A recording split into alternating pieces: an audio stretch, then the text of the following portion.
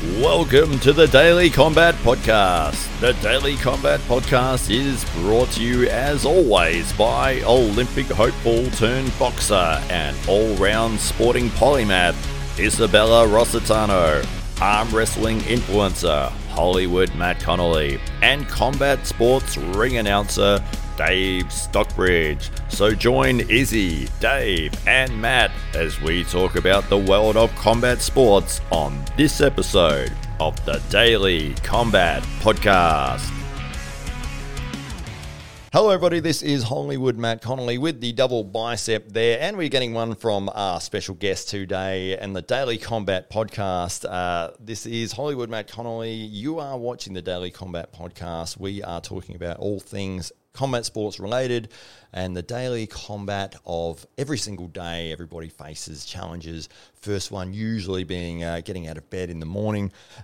My special guest today is my personal favorite arm wrestler in the world, the man who taught me everything I know about arm wrestling, the original starter of the arm wrestling club in South Australia, one of the most experienced pullers in the state, who is looking to continue his dominant form into this Saturday's Apex Sports Festival, the Real Cup, March the 12th. And that's right, the Real. So it is actually Tim Graham, Tim the Viking Graham. Correct. So welcome to the show, Tim. Thank you very much, sir. Thank you. It's it. It's a good intro. It is. Well, I worked very hard on it. No, I didn't really. I just made it up then. But hey, if it works, we'll go with it. As long as we get the double biceps in, that's all that matters. So, not that it's definitely not something that I just made up and that I just, came up with to show off my biceps or anything like that. It didn't seem like it. No, it's legally obligated. It's in the contract. It's in the fine print. It's very small though. It's like your biceps or no. That's great. So this Saturday we have big arm wrestling tournament. Last year it went off really well. So you have been training, you've been peaking, you've been bicep peaking for this Saturday. How are you feeling going into the event? Both peaks, twin peaks. Yeah, I'm feeling really good. I'm feeling healthy, which is really good. Probably the last 4 to 5 months I've been training fairly consistently. Yep. Not a perfect peak for the event, but I'm mostly just focusing on feeling healthy, feeling good. Yeah. Coming in. Yeah. Feeling good, and that's a big part of it. Absolutely. I mean, the difference that you've made in the last 6 months, I don't know if you're just sort of sporadically training before that, just here and there, but that strength in your wrist has come like 5 times stronger in this last 6 months. It's crazy. It definitely feels stronger. Prior to probably 6 months ago, I didn't train much at all for about 8 months. Right. Working full-time, and I was studying full-time at the same time. Yeah. So that kind of meant arm wrestling had to take a back seat. But I sort of set my sights on having a match with Lasny. Oh, yeah. And for that, I was like, well, I'm going to have to train solid, train hard to match him. So, started training my hand and wrist pretty much every day, 5 to 6 days a week. Wow. And, that's probably where that solidness has come from. So, it's feeling good. Oh, absolutely. What sort of exercises are you doing for your wrist? Basically just wrist curls, like wrist flexion. So, I do one that has all of the pressure when my wrist is fully flexed. So like just standing, lifting a rolling handle. And then I do one like sitting down on my knee, and that strengthens my wrist at when my wrist is flat. So for a start of a match as well. So is this sort of higher rep stuff, or are you doing like low? It's mostly volume. Yep. So I do, what have I got? About 12, 13 kilos, something like that. And I do 5 sets, 10 reps of both exercises. And then twice a week I do heavy stuff, which is lower reps, focusing on more maximal effort. Yeah. Say 70 to 90% of 1 rep max, that kind of sort of thing. Did you say you're doing this at work in your lunch break or something? Yeah, all the volume work, yeah. Nice. Yep. So basically my lunch break, I eat my lunch and then I go out in my car where I've got some weights in it and just start working out. Does anyone go, what are you actually doing there? Yeah, a few people were, because I'm fairly new there at the company, and a few people had seen me. They hadn't talked to me about it until they found out at the Christmas party that I was an arm wrestler. Was that when you beat everybody? Yes, I went undefeated that night. I arm wrestled most people more than once. And I went undefeated. Yeah, was there a guy who got close, or he was getting frustrated that he couldn't beat you? No, there was one guy that got close. He's actually previously an arm wrestler. So he was in the club shortly after I started. He's a good mate of mine. Works at the same company, and he trained for probably about a year.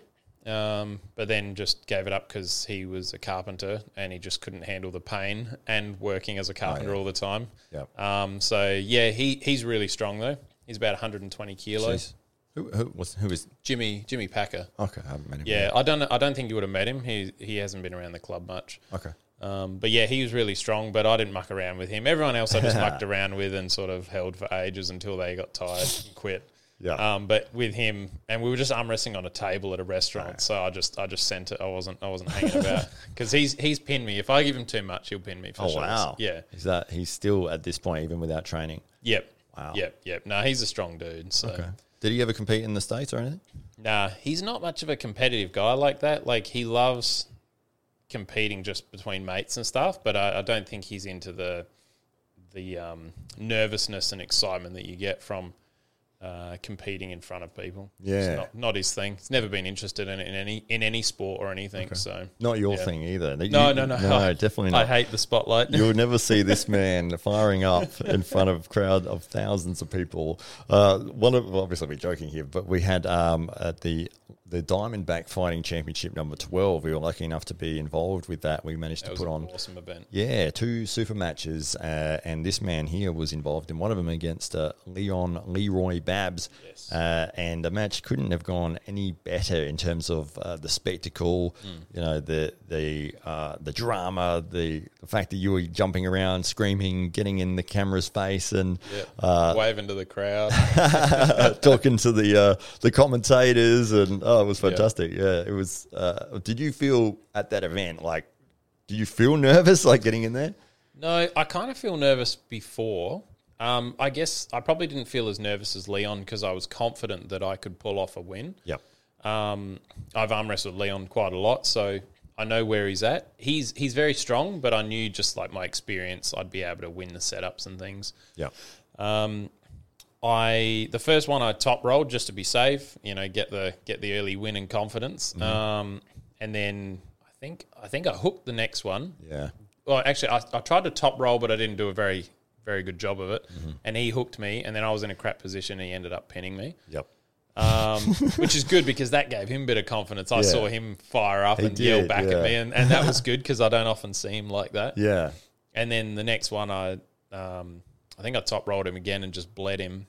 Yep. Just got in a great position, gave him just enough so he felt like he could stay in it. Yep. And then pinned him, and then the last one actually went for a hook because I don't know, real arm wrestling to me is hooking. It's it's going where power is, Yeah. Where someone feels strong and then just testing yourself and seeing if you've got what it takes. Yeah, absolutely. Instead of running away. So yeah, and for those that are maybe listening for the first time or they're not sure what you mean by the terms with top roll and hook. So if you were explaining the top roll to somebody just auditorially. Yep. So top roll is with your hand set up in the center of the table, you're basically pulling your hand up and back. So it's kind of like a hammer curl up towards your face. Yep. And basically, if your opponent wasn't there, you'd basically hit yourself in the face. It's that kind of direction. Mm-hmm. You're pulling back, trying to bring their hand and arm to your side of the table, and then you're keeping that really tight and then leaning to the left if it's right arm wrestling, leaning your body and taking it all in one smooth motion. Mm-hmm. A hook, you have similar pressure where you're pulling back, but you bend your wrist very hard. Mm-hmm. In flexion, so you're basically cupping your wrist forward, and then dragging that back as well. So similar move, but they attack different pressures, and depending on your opponent and where they're strong, you'll use one or the other. Yeah, generally. Do you find that most of the time, or it seems to be a bit of a not a rule, but you find that people that are taller or have longer forearms, they tend to be better at top rolling, whereas people who have a shorter forearm, they sort of favour more in the hook position? Yeah, correct. Generally, that is the case. I think it's just taller guys feel more comfortable trying to top roll. They don't have the arm power generally. Say if you've got someone of a similar skill level and strength, someone with a longer arm won't feel as strong in a hook because it brings the arm lever down. So when you've got a longer lever but it's lower, it's harder to apply force to it, and you can feel straight away when you've got arm wrestling someone shorter than you that they are better there. Like you can just feel that they're stronger. So generally you'll try and use a top roll, drag back and put pressure into their hand, and that way you can target their arm in a position that suits you better. Absolutely. It's always fun for me to see people who are new to the club and they come along for the first few times and they sort of getting their feet with the foundation movements and, the top roll, the hook, the press, and sort of explaining, this is how everything works. And the fun thing for me is seeing what move they'll start gravitating towards. And it's like, you might pick this guy and go, he would be definitely a top roller. And it's like he just can't sort of get the grasp of it, but he always feels like strong going in the press position. It's like, well, if you feel strong like that, then start doing it, start getting better at it. Yeah. But it's just sort of that connection that people have, which is you never know what somebody's going to be good at or what they're going to favour until they sort of start developing a game. Yeah. Which is always interesting because you think, oh, this guy would be definitely hook, and it's like he's really good in the top roll and terrible at the hook. It's like, yeah, both moves are really, really technical. The one thing most people generally go for is sort of like just that side pressure, sort of leaning into a press. Because I think that's just what people have done with their mates and in the pubs and stuff like that. But yeah, you can kind of tell, like generally guys with bigger triceps will go inside because if they've done a lot of bench or dips and things, they know where they're going to feel strong. I think you instinctively know kind of whether you can just feel the security in your joints and things like I don't know what it is, but so guys that tend to come in big chest and triceps, they generally will kind of go inside, and they've normally got enough bicep power to match that as well.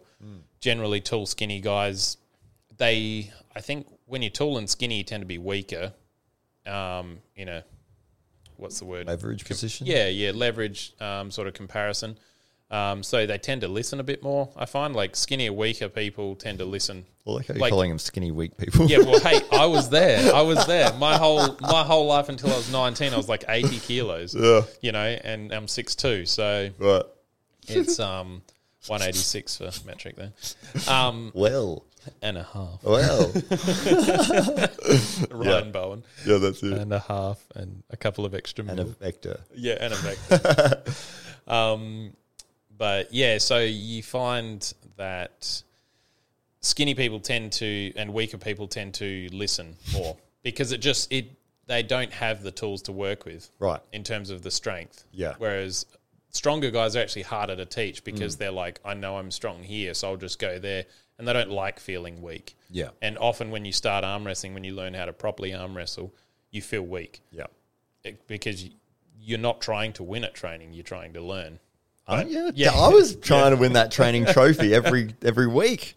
That's fine, you can't have it. I think Leon is the king of the training trophy. Yeah, Leon. Or Taryn. Taryn takes winning a training pretty seriously. That's a good point, he does actually. not like losing a training. No, for sure. If he did, he trained 7 days in a row without eating or sleeping, and, cat died or something.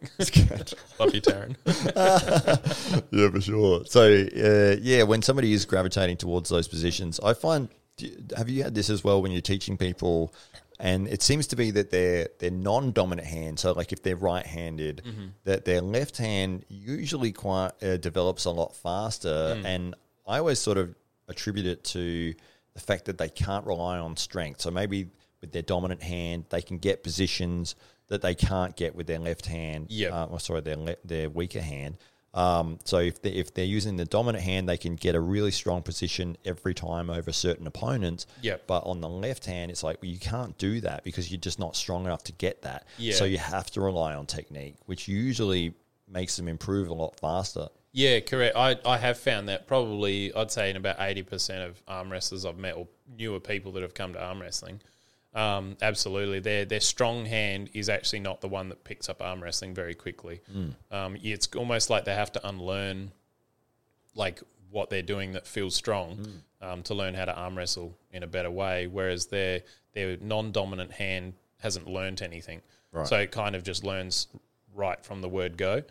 And yeah, usually within like 2 or 3 weeks, their non-dominant hand will be significantly better technically. Maybe still not quite as strong, but it develops much faster. In 6 months, it's normally ahead of their dominant hand until they start to learn with the dominant hand. Yeah, absolutely. It's always fun when I sort of talk to arm wrestling about. I talk to people about arm wrestling for the first time, and they'll say, you do this training thing." And it's like, "Yeah, we train every week, and it's usually supposed to be 2 hours. I think it always goes 3 and sometimes 4 hours because everyone doesn't want to leave because they're having fun." But they'll go, "Oh, do you do both arms?" It's like, "Yeah, of course we do." Yeah. Like, if your right arm is trashed, you're going to use your left. I think that question comes from like. People think that arm wrestling both arms happens at the same time. And I think that's where the confusion goes. Because I've had so many people go, "How do you arm wrestle left-handed?"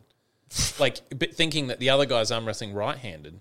And you're like, no, they're 2 separate tournaments. Yeah. Like, they're 2 separate matches. Like, we both arm wrestle right-handed, and then we both arm wrestle left-handed. But I think people are kind of initially confused going, like, everyone arm wrestles right-handed. How do you arm wrestle left-handed? I see. And that would be weird, trying to arm wrestle left and right-handed. At the same time, yeah, that I can't even picture that. I think that's the initial confusion because people just can't fathom that you can put your other hand on the table, and like if you think if I'm arm wrestling right hand, you use your left. You can't. Oh yeah. Like people are like, how does that work? No, that's right. Yeah. And I think it's just the fact that so many people have never arm wrestled left-handed. Yeah. And if they do, there's always that one kid in a group that's strong left-handed. And like every kind of group of friends I've ever had, there's always like the right-handed dude, and everyone else is below him, and they're all strong. But there's one left-handed dude that's just like, I can beat everyone left-handed. Yeah. Like you guys have got nothing on me. It's so funny how that always happens. Yeah, but yeah, it's not very common left-handed arm wrestling in outside of proper arm wrestling. Right. Yeah, it's fun, like sort of explaining it to people for the first time, and most of the time the reaction that you get is, "Oh, is it a real thing? Like, is it there?" And it's like, "Yes, yeah, it's not made Look up. at my Facebook page with all the videos." It's not made up. Yeah, but I think people it is sort of in the underground realm still, and hopefully, through what we've been doing with the club and with the podcasting and putting the tournaments on and like with the MMA fights and getting it in front of people. And exposing it as much as we can, people sort of go, "Oh, that is a real thing," or and then you hear from other people, "Oh, I saw the arm wrestling at the MMA cage or at the show or at the wherever else we've been at, the expos or at the beach even."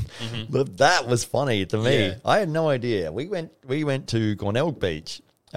As just friends, like as a club, I would go to the beach, and then I thought, I'll just bring a table along, just whatever. And I brought the arm wrestling table, put it on the sand, and we had more people come up and try arm wrestling than I've ever had at any other thing we've ever done. Yeah, it was really good. It was really good. I think it's quite casual.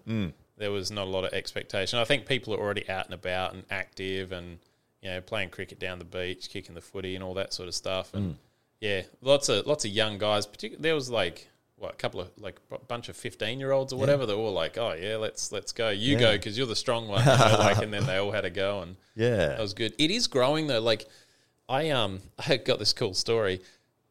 Let's not hear it. Yeah. Sorry. With arm wrestling, it's definitely growing. Like when I started arm wrestling 8 years ago, for the first 5 years, maybe 4 years, like I got that all the time. People like, "Oh, what do you do for a hobby outside of work or whatever?" And I'm like, "I arm wrestle." And I almost got embarrassed like after 4 years of saying it because people like the answer was always like, "Really? What? Like is that a thing?" You'd almost occasionally get somebody like, "Oh, like that's unique. That's cool." Yeah. Whereas everyone else is like, "Oh, really? Like that's a thing?" What? And then you'd show them how, and they'd be like, "That's cheating." Like you're leaning, you're bending your wrist, you're using your body, moving your elbow, like all this. But anyway, where I was going with it is the last 4 to 5 years with social media, it has really grown. Like particularly YouTube, like things like WAL and stuff, bring it more to the masses in a palatable format. Has been really good. Like to the point where, like, I was playing an online game the other night, just with random people. I jump in. And my gamer name is Arm of War. Okay. And I picked that, and I've had it for years because of arm wrestling. And war. You love war, is it? Well, maybe it's sort of topic right now. No, but like I consider arm wrestling like it's like a fight. You know, Yeah. it's very much like 1-on-1. You're really testing yourself. There's the possibility of injury or absolutely getting belted. Yeah. You know, just embarrassment, if you will, and all that. So like Arm of War was just like it's just my gamer tag, right? And so I'm on there, and this guy goes, "Oh, Arm of War, that's a cool nickname, like gamer tag, like." Where's that come from? And I was like, oh, it's actually because I'm an arm wrestler. And he goes, no way. He goes, I was watching arm wrestling videos like 2 days ago. Oh, wow. And I was like, oh, that's awesome. He goes, yeah, you've got to look this dude up. He's on TikTok. And I was like, oh, I don't have TikTok. He's like, oh, I'll send you the link and everything. So he like asked if he could have me on Facebook so he could send me the links and stuff. And I was like, yeah, no worries. It might be dodgy. Don't do that with everyone. But he seemed nice enough. And so he sends me this link. I hadn't seen this arm wrestler, which is unusual because I know pretty much every arm wrestler in the world. Wasn't me, was it? No, but like this guy wasn't even that good an arm wrestler, but he clearly knew something, and he was beating all these like Marines and stuff, and they were small Marines, but still beating them nonetheless. Anyway, so yeah, we talked like literally we played games like for 4 hours that night. And we talked arm wrestling, most of them. And then he was like, oh, man, I'm in Victoria. Like, I'd love to like, try it sometime. And I was like, mate, like, there's a club in Victoria. Yeah. Like, they're here. I'll put you in touch with them. So I tagged him on the page and everything. And he got in touch with them. And cool. He's like, oh, I'll have to try it out, you know, give it a shot. And I was just saying, hey, like, you know, the sport's amazing, like, as far as the people in it. And, but it's so cool. Like, just playing a game completely unrelated to anything physical, and just from a name on a game, he was like, we got talking about arm wrestling, and he thought it was the coolest thing. Like he couldn't believe he'd finally been an arm wrestler, you know, playing a game. You know, he was like, this is wild. And then that turned out to be Andy Bovskowski. Bovskowski. He butchers that. That's it. Let me try again. Bovkowski? No. Boskovsky.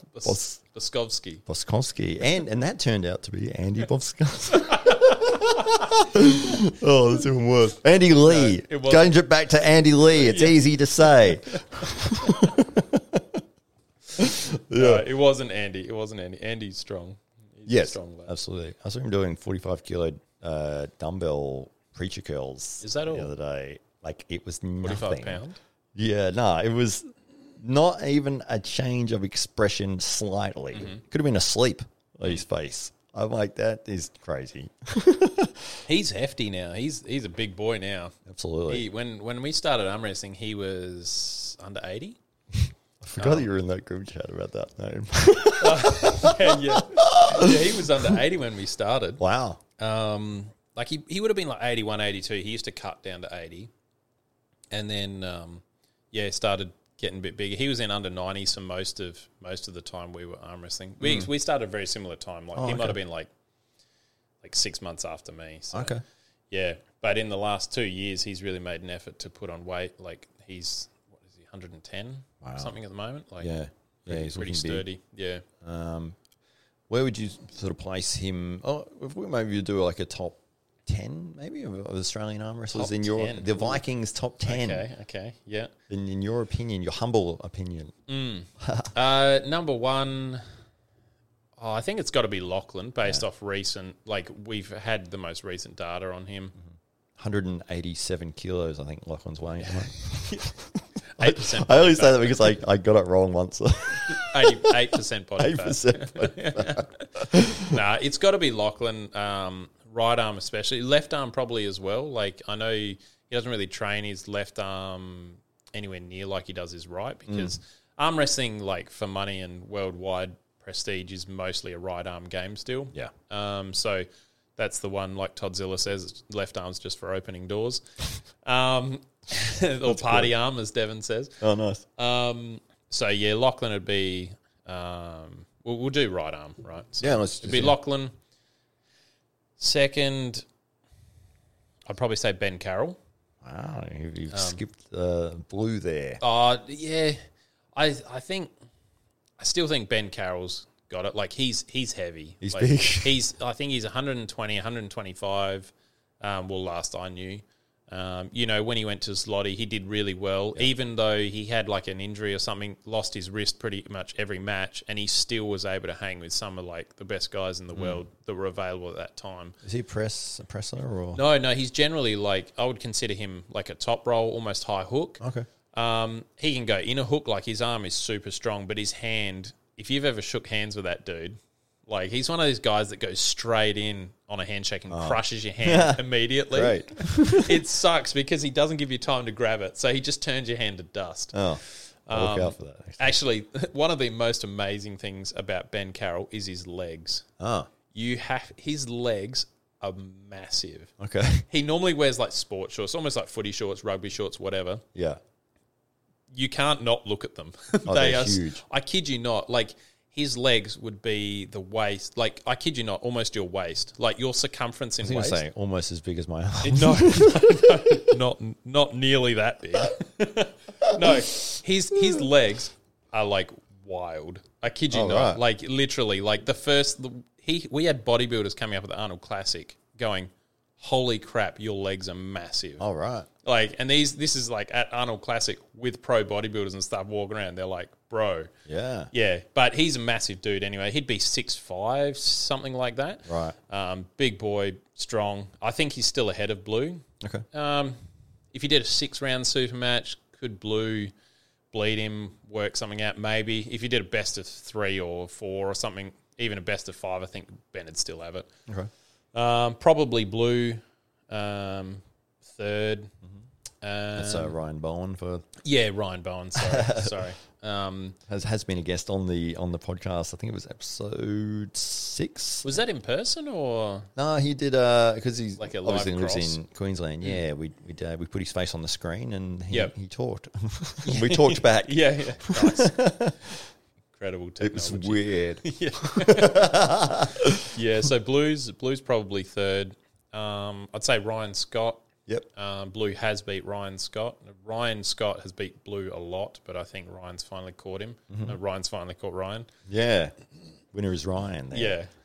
Yeah. The loser is also Ryan. Ryan Scott is like lightning fast off the start. And he seems... I looked up some of his matches to put together a bit of a highlight compilation to sort of hype the match that he was going to have with Lachlan, which ended up falling apart. But every match, it was like, ready, go, bang. He just pinned somebody. Like, just, he's so quick. Ryan doesn't let people slip. Ryan's Scott Ryan's hand is very, very strong. So he used to work on a farm and he used to basically, like, part of that is he's making fences. And, like the old wire twists, using, like, pliers and stuff. And he was doing stuff like that. I believe that's how a lot of his strength came, just from years of doing stuff like that.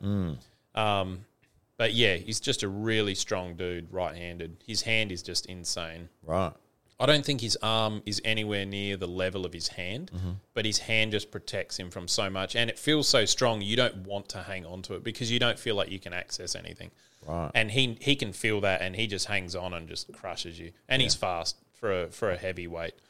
So when you say that somebody has a strong hand, what specifically in a arm wrestling, when you're trying to pin somebody, what is it about their hand that makes such a difference?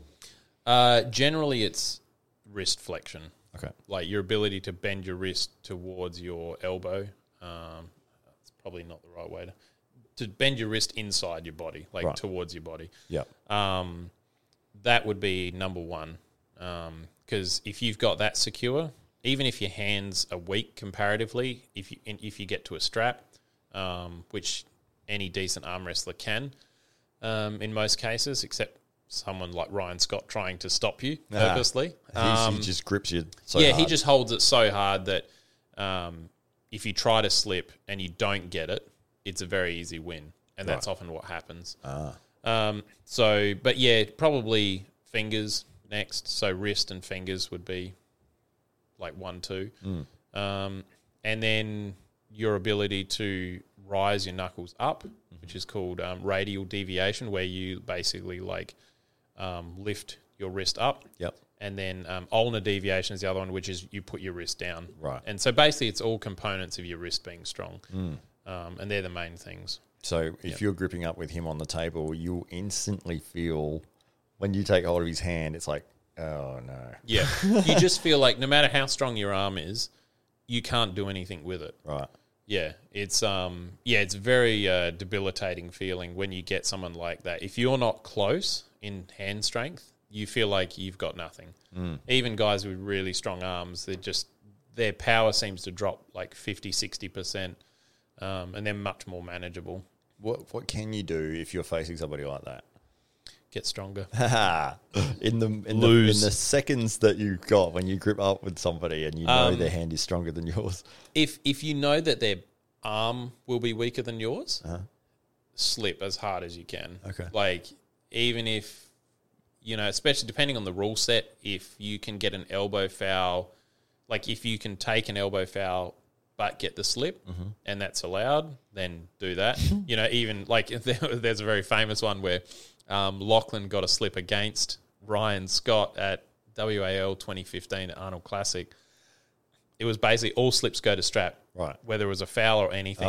And Lachlan literally, and this is when Ryan Scott used to kick Lachlan's ass still, he literally tried to slip, Ryan held on, and Lachlan's just lifted his whole arm up and back, like over his head. Like it was just like this. There was literally no attempt to even be like anywhere near the table. That's hilarious. And he just like ripped his hand away.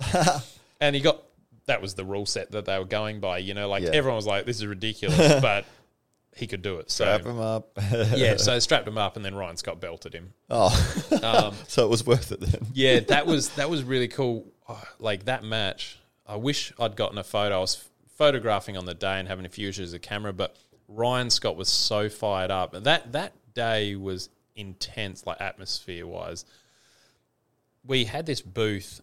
It was floor level at the Arnold Classic. There was no raised platforms or nothing. And in this booth, we had every arm wrestler, and there was guys from overseas and everything crammed in this booth, and then we had probably about 200 crowd standing around. So there would have been like nearly 300 people crammed, like shoulder to shoulder around the arm wrestling table. There was like the ref, the two pullers, the other ref, and then just people. Awesome. It was like intense. Yeah. And Ryan Scott, I think he was really amped up, nervous energy about facing Lachlan, because Lachlan's a strong dude. He'd been training hard.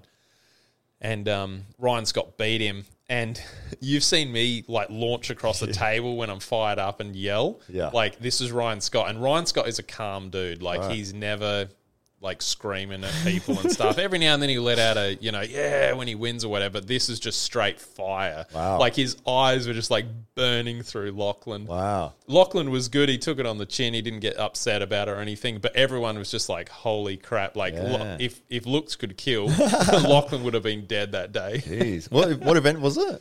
2015, WAL had announced that they were doing international competitions. Right. So there was an Oceania tournament to qualify, and basically you'd work your way through Oceania, which they did a couple of state tournaments, and then that if you placed top 2, you automatically qualified to go to Arnold Classic in Melbourne. Okay, and then if you won that, there was international guys that had qualified in their regions as well to come to that, and then from there you would go to the finals, and that was the finals. Actually, maybe it wasn't 2015, sorry. It might have been 2017. Sorry, I think it's 2017, because it was the year that WAL shut down. Oh.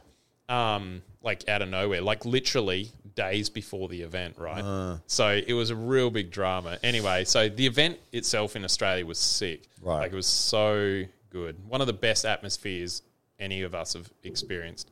And was it Ryan Scott won that overall? Yes. Wow. Yeah. Right arm, he did.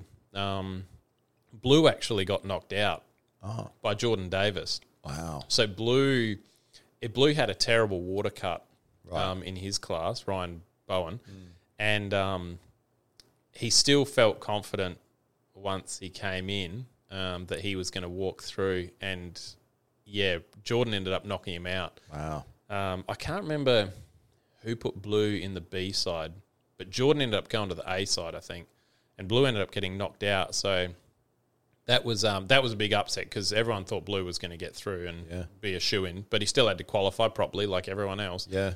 And he didn't. Wow. That was a big surprise. So that's Jordan Davis, obviously. Yeah, Jordan Davis. Yeah. So Jordan went to the States, got a couple of good wins, but basically, like after that qualifier, everyone was like, "Yep, we're going to WAL." It was going to be like a massive tournament.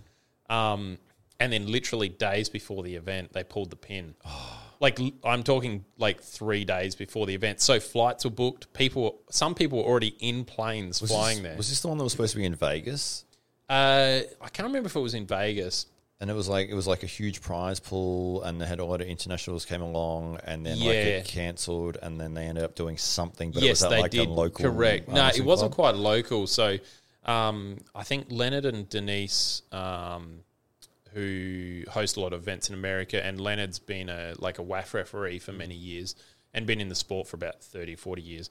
They were like, "Oh, we'll pull something together," because people were like absolutely devastated. You imagine like you've spent all these like months training, you've paid for your flights. Like guys were coming from Europe, everything, Australia, going to the States to pull, and this thing's been canned days out, and people are like, what do I do? Like I've bought my flights, maybe I'll just have a holiday. And then that's how the WAL hammer, the legacy hammer that Devon Larratt has, that's how that started.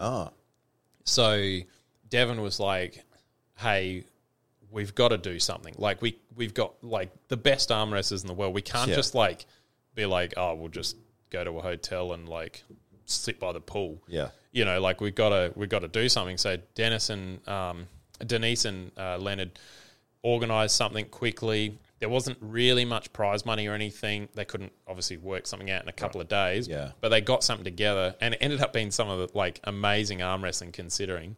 Like Danny Tesh was there. All right. He actually had his matches probably put Australia on the map as far as like arm wrestling. We hadn't really had a chance to show at that level.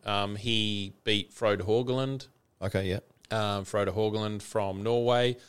That was a little iffy as far as when the pin finished, but Danny and Frode is like just an awesome match. Like they're both guys that can grind forever. Yeah. Like they'll just never quit. Yeah. So you'd probably end up like watching for 48 hours and then going to sleep, and it'd still be on when you finish, when you wake back up. But after that, he had a couple of other matches with some really good American guys, and then he had one with Tony Katowski. Okay. Not sure if you know Tony. I've heard the name. So Tony is a WAL rostered athlete. Right. And he has been bullying for a long time. And Danny had a war with him, you know, like typical Danny, stretched out to the max, 100% defensive. And Tony, it was such a good match because it's so long, and Tony's sitting there like, yep, I've got everything. You know, he's got Danny flat. Danny's like wrist bent back. I've got nothing except my elbow and shoulder commitment, and he's just hanging on. And Craig Touye, another big American arm wrestler in the 176, 198 pound class, he's sitting there like coaching Tony, and Tony's like, yeah, don't worry, I've got this, like no worries, like he'll bleed, like because everyone does in that position. Like Tony had everything, and rightly so. He's just like, he'll bleed, and he didn't. And then Craig's like, do this, and Tony's, you can see him, just that panic starting to set in where he's just not comfortable, the nodding stops, I might try and move a bit, like, oh, that bicep's getting tired, you know, like you just see him shifting around, and then Danny like just starts driving without any hand or anything, just driving. And then it's like Tony stands up a bit and it just comes back. Then Danny gets a bit of wrist back, and then Tony tries to come in for the press. Danny stops him pressing, and it just goes back and forth. And Danny ends up winning. Wow. And it is just like the whole place went nuts. Like the Aussies are just like screaming absolutely like nuts. Oh, man. I should bring that up on the screen. We can watch that back. So I just wanted to say who Danny Tesh actually is because, he's according to Neil Pigger, God. Well, yeah, absolutely. He's a mythical creature, much like a unicorn, except stronger. Has retired, unfortunately. Hopefully we'll see him back on the table one day. I don't know what his status is at the moment. He's a vegan now. Is he? We don't want to see him back then. Yeah. Please don't come back. Please eat meat again. We want to see the real Danny back. He's from New South Wales, is he? Or? No, Queensland. Oh, Queensland. Okay, great. Yeah. And he also went over and competed in the WAL when Ryan was on the same against Quinlan Mendez. Right. And won the match there as well. Yes, he did. He's a very humble kind of guy. He's seems like quite reserved. He's very quiet. Yeah.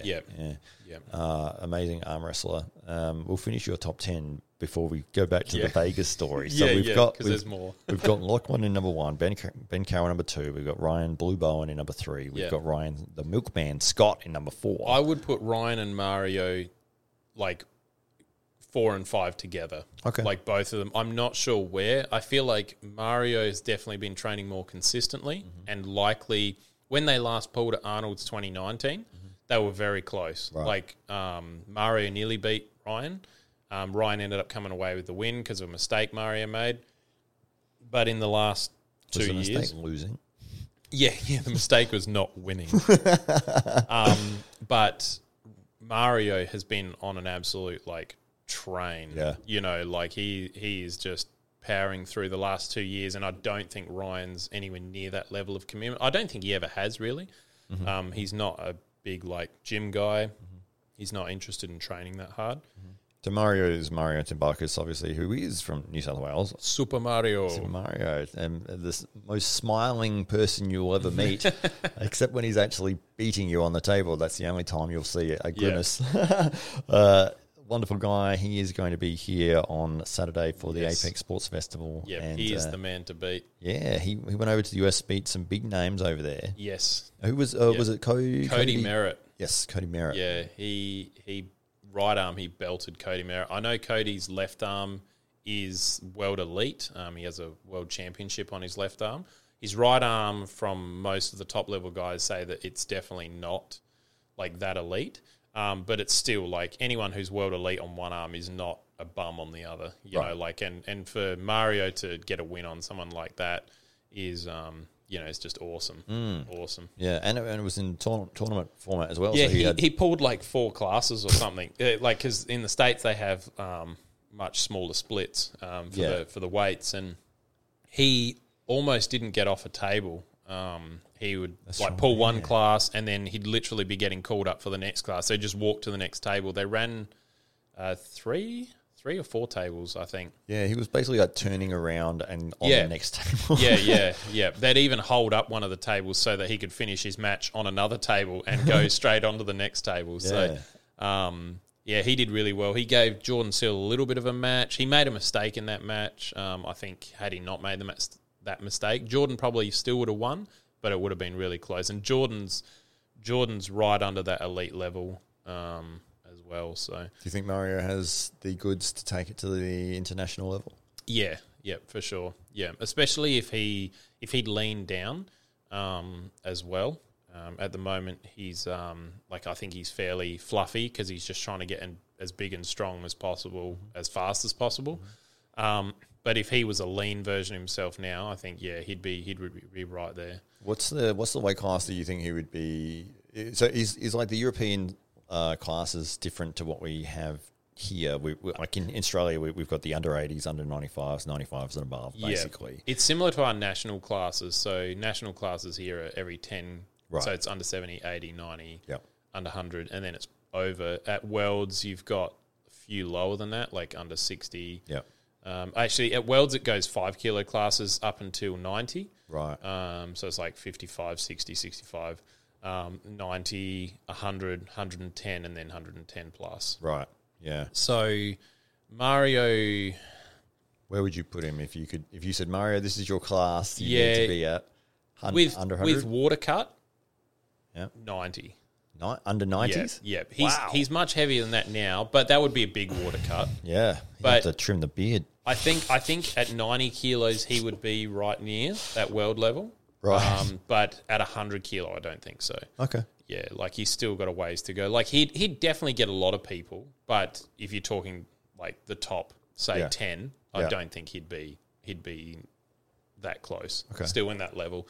The guys like at 100 kilo, there's just 10 kilos between 90 and 100 is a big difference. Oh, yeah, absolutely. Like, it's just, you look at the guys and they look different. Whereas at 90 with a water cut, you know, if he walked around at 100, managed to cut 10 kilo, it is a big cut, but it's certainly possible if you've got the desire to do it. Yeah, it would be an interesting thing. Still probably not top 5, but he'd still be up there. You know, because guys like Prudnik and Sasha and all that were in under 90s. Yeah, and he's not that level. Right. But that's certainly no slight on him. You know, like he's only been in the sport, I don't even know if he's been in 5 years. You know, like and he's only 23, 24? I don't know. Yeah, like he's a baby. He's a puppy. Yeah. So that dude is like the sky's the limit for him. Oh, that's awesome. Yeah, well, hopefully, you know, he can really push it to the next level if that's what he wants to do, if that becomes his desire. So we've got him and Ryan, the milkman, Scott, sitting at even as 4 and 5. Who's your number 6? 6. Jordan? Yep. Yeah, Jordan Davis. Actually, Jordan 4, 5, and 6 will almost be the same. Jordan on any day, like he's beaten Mario. I don't think he's ever beaten Ryan Scott. Okay. But I definitely think he has the capability to. But yeah, I'd put 4, 5, and 6 pretty similar. Jordan's right up there. If you had the 3 of them in a match off, who would your money be on? It's right arm. That is so hard. Yeah, left arm would be Mario for sure. Left arm Mario would take it. That is so hard. I think it's so hard. Like I can see it going literally any way. Yeah. Like you got $500. I know you're not a betting man. You've given it to me, and I've said, Tim, who am I putting this money on? Mario. Okay. I think. You think? Yeah. Look, a lot of confidence in that. It's so hard, right? Because if Ryan Scott is firing and he gets like catches Jordan trying to slip, because Jordan doesn't arm wrestle out of straps, right? Almost never. Because he gets so much security and like leverage in the strap, so he kind of doesn't bother arm wrestling out of it. Okay. And his hand outside of straps, I would say, is much weaker than Ryan Scott's. Okay. So if Ryan can catch him slipping, Ryan Scott wins it.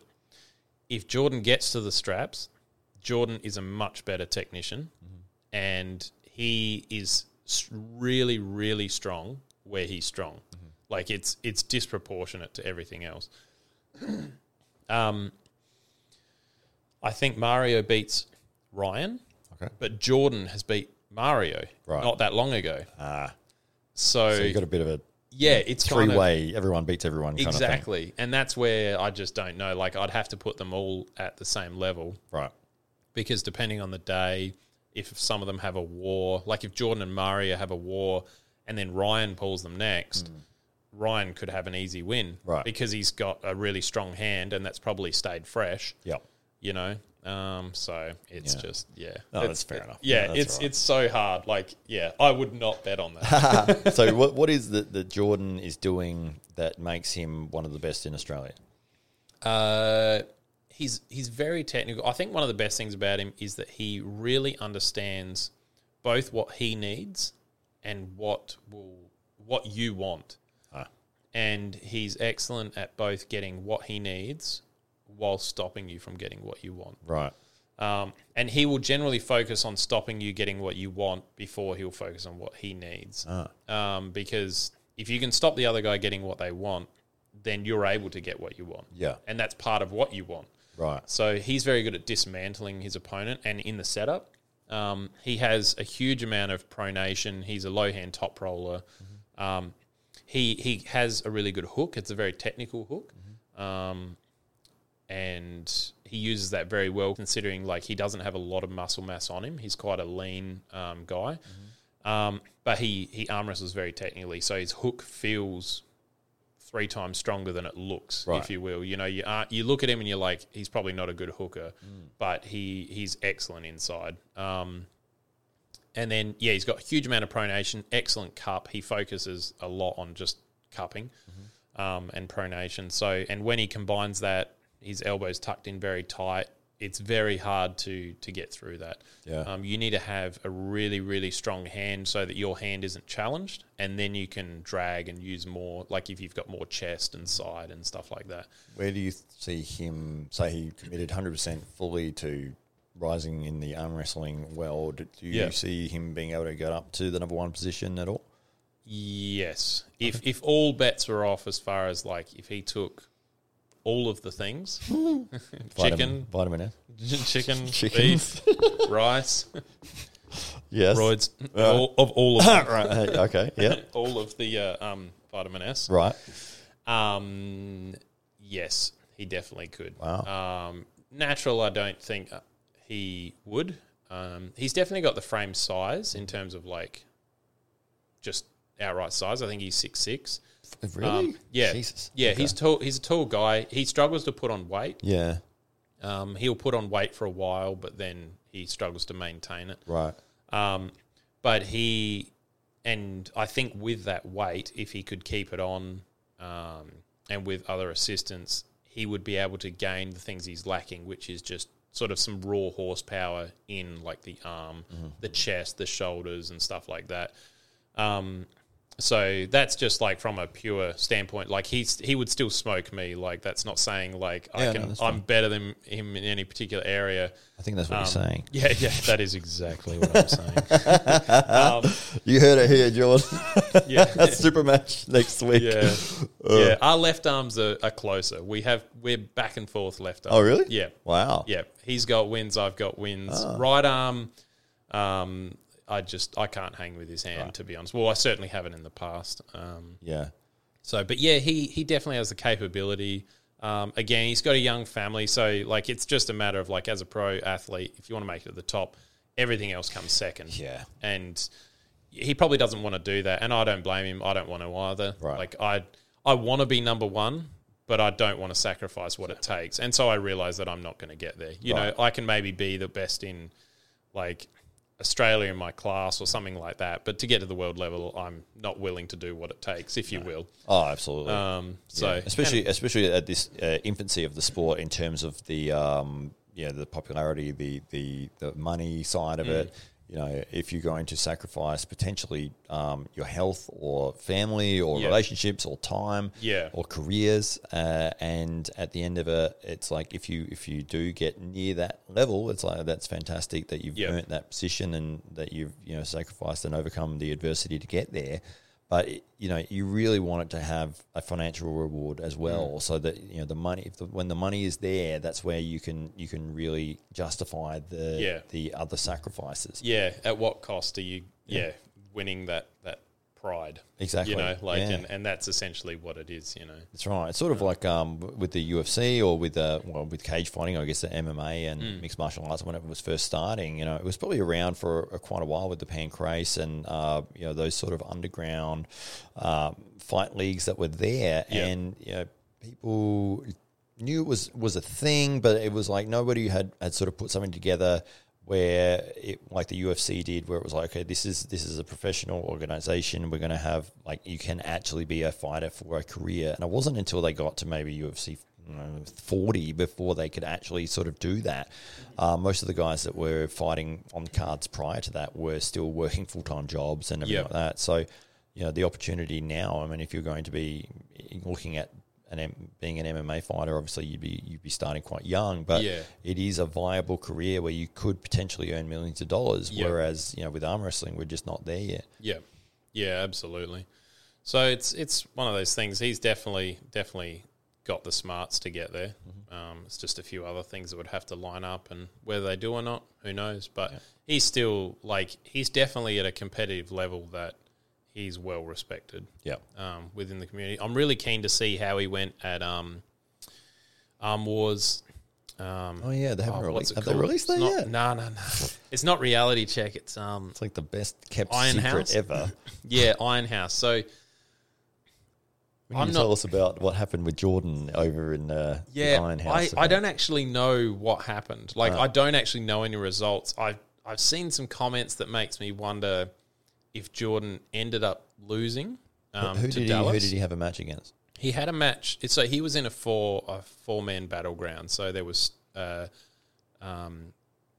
Stoiker Bogdan, there was Frode Horgeland, Jordan, and Dallas Langston. And these are like well-respected international top-level arm wrestlers. Correct. So Frode is easily your favorite. Well, he's a legend. He's amazing. He's one of the best pullers to watch. Right. That dude will not quit. Even if his arm's going to break, that dude will not quit. Yeah. Stoiker, he arm wrestles in England, but he's from Romania. Right. And he would probably be considered number one at his weight class, possibly close to overall. Okay.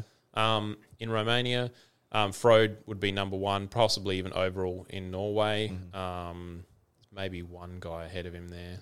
So they had a four-way tournament, and the results have been kept secret, and nobody in this day of age, this is next to impossible that it hasn't leaked. They have an embargo sort of thing on them, which I get, like, because Neil Pickup is trying. He's the promoter of Arm Wars, and he's trying to make almost like mini movies out of each event and each arm wrestle, which it looks really cool. And if you've watched his Arm Wars channel, you've seen some of those coming up from the reality check ones, which those results did get spilled immediately, like everyone knew. But the filmmaking is so good that even though you know who wins, there's still an awesome match to watch because he does like a huge amount of storytelling in it, you know. James Statham is the guy who edits those, and he, like, you can tell he's just amazing at his job. Right. So that's what they're trying to do with Iron House. It was kept, like, they literally hired like a house, like I think an Airbnb, and they did everything in this house. Like all the pullers lived there, Right. and slept, ate, drank, everything together. Cool. Competed together in this house. Right. So it'll be a cool atmosphere. I think like a lot of the B-roll footage that'll be in the thing will be quite interesting. Yeah. You know, like just the verbals going back and forth. You know, like you imagine the day before if you're pulling and you're living with the guy you're going to pull against, like the mind games and all that. So that'd be cool. It's sort of like an Ultimate Fighter sort of thing. Yeah, exactly. Yeah. So it's the reason Neil's kept it quiet is because he wants to keep the purity of like what that film will be. Yeah. It's hard though. Like I'm almost concerned because they're still not going to. So they're still going to release them as they go. But it's been well over a month. Since that event, and no one knows any of the results. And I almost wonder if it's going to lose some of the momentum just because it's such a time. Like people are going to be like, oh, there's this sick match, but when did this happen? Like I don't even remember this happening. You're probably right, because when you said that and that the results still hadn't come out, that was my immediate thought. It was like, do we still not know who won that? It's been quite a while. So it might be about 6-7 weeks I think since that happened, which I hope that like people still remember enough that like it like does really well in terms of like viewing and everything, and makes a lot of money because Neil puts on amazing events. And I hope that it works out excellently. I'm concerned a little bit that just the time delay, like people will be like, oh, like, okay, like it was ages ago, you know? It might lose a bit, but I think the quality will be good enough that won't be the case, but I hope anyway. So. Okay. All right, so we've got your top 6. What's your number 7 in Australia? 7. 7. You've gone every single number. Well, I'm trying to think of who's under that main group. I mean, Gunter's Bykov's is right in there, and he hasn't trained in years. That man is like just a genetic beast. Absolutely. I would put him maybe 7th. Okay. Possibly he could be higher. But he just hasn't trained in a while. If he was training, I'd have him at probably 2 or 3. But he almost doesn't train, even in the gym, and the dude's just awesome. So big and strong. Oh, it's like it's a beast. Well, I sent him that message today, and I said, remember, like last year because we went up to his place to do a training session. As soon as I took hold of his hand, I knew instantly. I can't do anything. I couldn't even get my hand around his hand. It was massive. He's got a massive hand. I think he's still like, he'd be 44, 40, maybe 46. Okay. And he's still got like 20-inch arms. Yeah. Doesn't train. He's got like 20-inch calves. Yeah. Like he was doing fingertip push-ups when we yeah, were like there. fingertip push-ups, no thumb. So just 4 fingers on each hand, fingertip push-ups at 125 kilo. Yeah. Like the dude is just an athlete. You know, he challenged me to a standing jump competition one time because he heard I can jump reasonably well. So just a standing start, no run up, nothing, just jump as far as you can. Yeah. And he's like 30 kilos heavier than me at the time. And I managed to beat him, but it was like, it wasn't by a lot. Wow. And I was like, a man that size and weight, like he'd be 6'6" as well. Yeah. You should not move like that, you know, like that's just...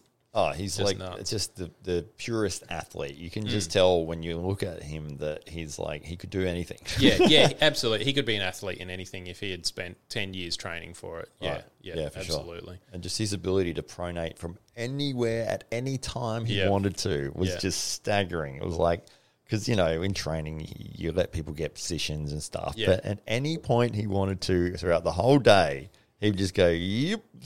Yeah, exactly. And pull it straight back to where he wanted it. Like, without, it's just like, yeah. And you sort of think, oh, yeah, I'm getting somewhere. And then it's like, whoop. Oh, no, I'm not. I always just use, whenever I trained with him, I just used to try like 100%. And then as soon as he would try, I'd just give up. Oh. Just to piss him off. He'd be like, "You never keep pulling when it's my turn." And I'm like, "Yeah, I don't want to lose." So he's just got a floppy arm. Like. Yeah, just take the victory out of it. You know? So. Oh, that's horrible of you. Yeah, funny. yeah. So, mate, that's your number 7? 7. Yeah. So number 8. 8. Who else have we got? Trying to think who's coming down the list from there. Sam Burnett maybe would be on there. Nah. Not top 10? No, wouldn't make top 10. Who else have we got? Maybe Lachlan Carpenter from New South Wales. He went with Mario to the States. Okay. He did really well. He's really strong. He's barely 12 months into the sport, but he's picked it up really quickly. He's maybe somewhere around 8. Like, he's really strong. He did well in the States, not quite the same level as Mario did. And Mario definitely beats him. Mm-hmm. But he's still really, really strong. Mm-hmm. Andy Lee? Andy Lee. Andy Boskovsky. Yeah, that one. Yeah. It's not that hard. I can't. I'm not going to do it again. I already stuffed it like 4 times. Boskovsky. Oh, you probably can't say it the way I'm saying it. Badowski. Yeah, Andy would be... Who is it? I think Andy and Lachlan would be very similar. Okay. I think it'd be a good match. Oh, I'm forgetting Brett Coots. That's who I'm forgetting. Oh, yeah. Brett Coots. Right hand, right? Right hand. An informed Brett Coots is with Jordan, Ryan Scott, and Mario. Okay. He's right in there. 5, 6, and 7 Yeah, sort of. they're right in there. There's going to be somebody like when we finish this, we'll go, oh, we forgot that person. Yeah, that's what I'm trying to think. I'm trying to think of who some of the heavier guys are.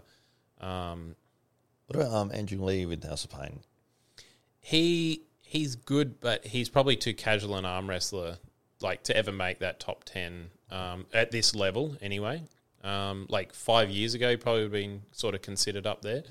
Mm-hmm. But yeah, I don't think he's that level. Okay. I love you, Andrew. No, that's right. I'm just naming people that I know. That's all.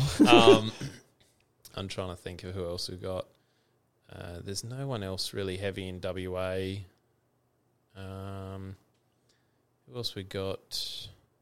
Queensland. I'm trying to think who else is in Queensland. You've got I'll pretend like Marcus I know. Atirai. Oh yeah. And big Islander. Fatali.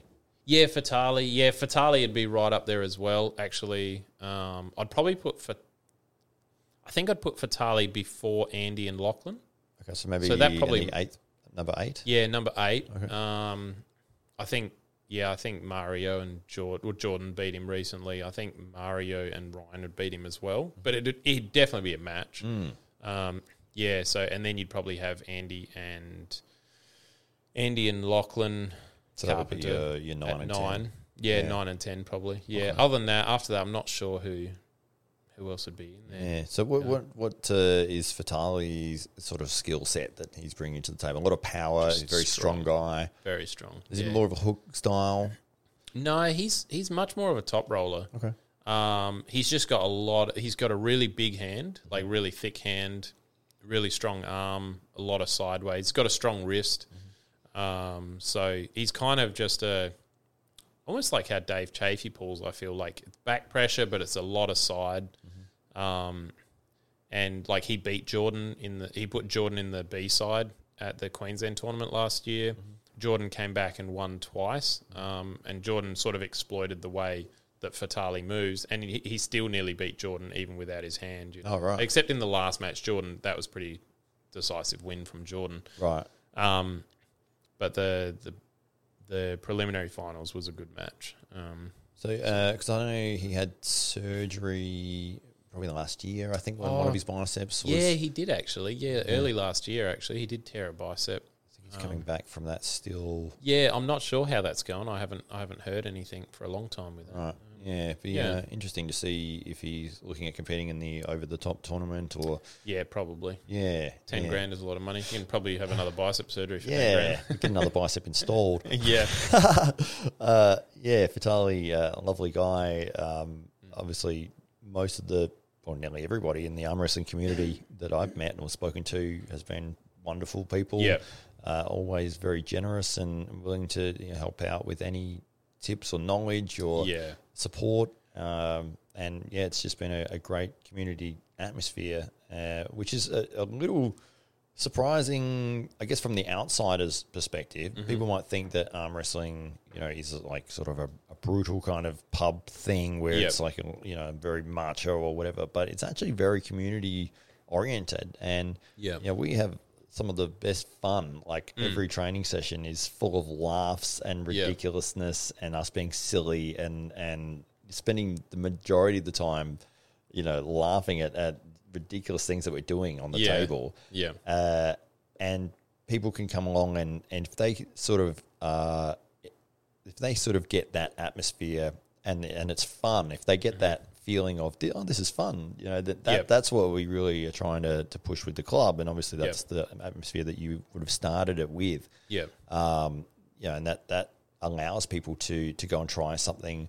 And if they enjoy it, if they have a good time, they're more than likely to come back and try it again. Yeah. Whereas if, I guess I'm just relating this to film and TV that I've seen where, if you see like a boxing gym or something like that and you walk in and they treat you aggressively, you're probably going to leave. Yeah. But there might be the opposite with that as well where, if you go in and people treat you well and they make it fun and they make it like, we're doing boxing but I'll teach you the skills, but I'm going to keep you safe. Yeah. And then as you progress, we'll start making it harder. It's the same as what we do on the table. It's like as somebody picks up a skill, it's like, okay, now you've got that.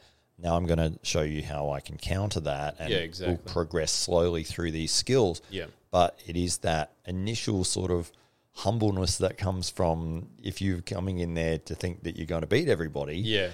It's just not going to happen. Yeah, you basically don't have a chance because there is so much about the technique that even if you are significantly stronger than the other person, if you can't access that strength, then it's mitigated and you've got nothing else. Yeah, and that is such a huge aspect of arm wrestling that.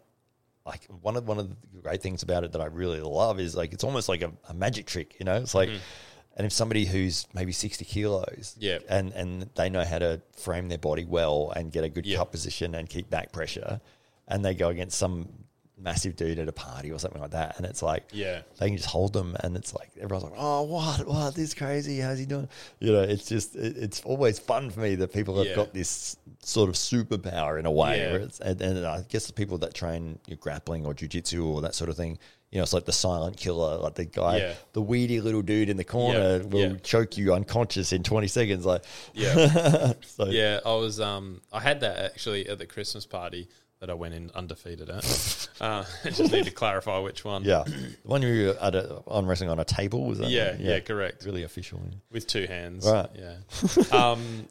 One of the guys there, he like sort of gym guy, fairly strong. And I was explaining arm wrestling after beating a few people. And he's like, oh, it just sounds like you're actually not stronger than any of us. You can just you just got some trick technique. And I was like, sure.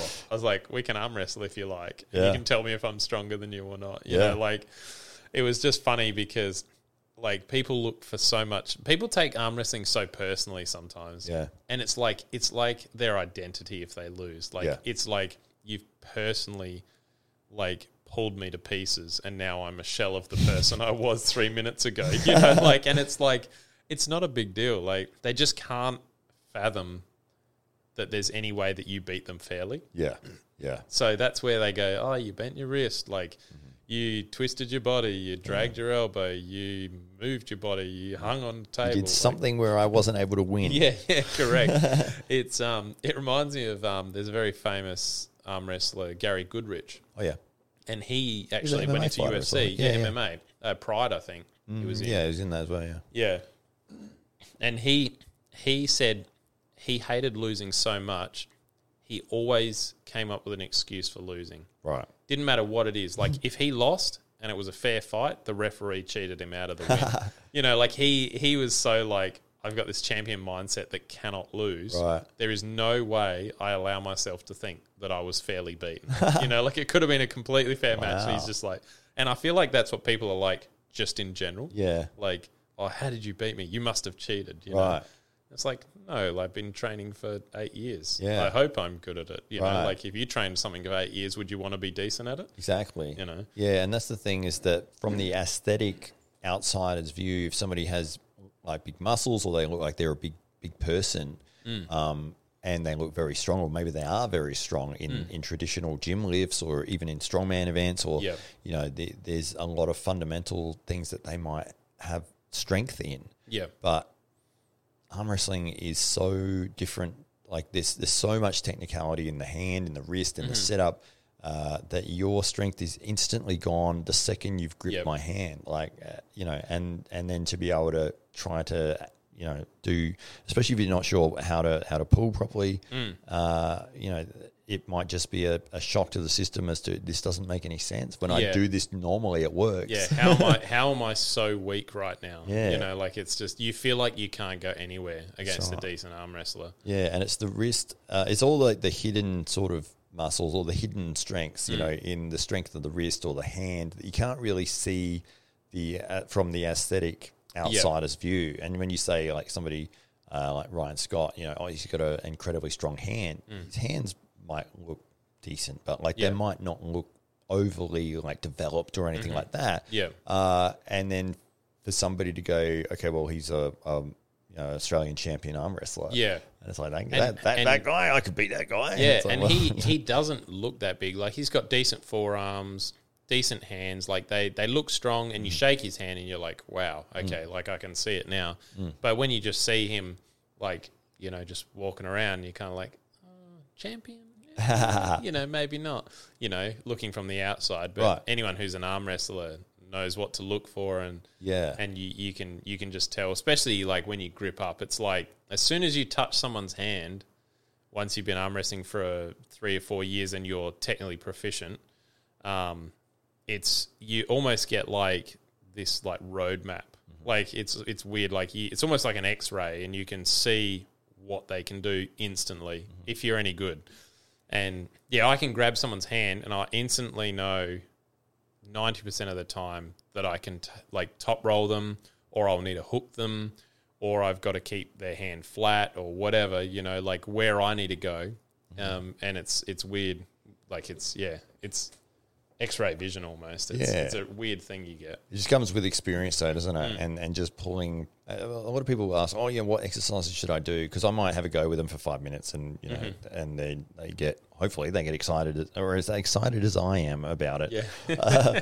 And they all might say, what sort of exercise do you do in the gym? And there is things that you can do in the gym, specifically for arm wrestling, but I am of the opinion that the table time and getting on the table with multiple opponents, it just trumps, well, for me personally, everything in terms of nobody's going to be pulling against you the same way People are pulling hard for a second, then they're resting, and then they're pulling hard again. Then maybe they're having you in this position, maybe you're in that position. They're exploding. You're trying to. So those dynamic change in resistance are just so impossible to replicate. Yes, you can go through the fundamental movements like over and over, and sort of get stronger in those positions. And strengthen your wrist and strengthen your forearm, and work on your timing and all those sorts of things. But in terms of actually getting on the table and working with an opponent, I think there's just second to none with terms of training. Yeah. I think like a lot of strong people have some of the fundamentals in terms of strength, raw strength, but so much of arm wrestling in the first 2 years is coordination. Mm-hmm. It's like making all those parts work in a chain that suits arm wrestling. Mm-hmm.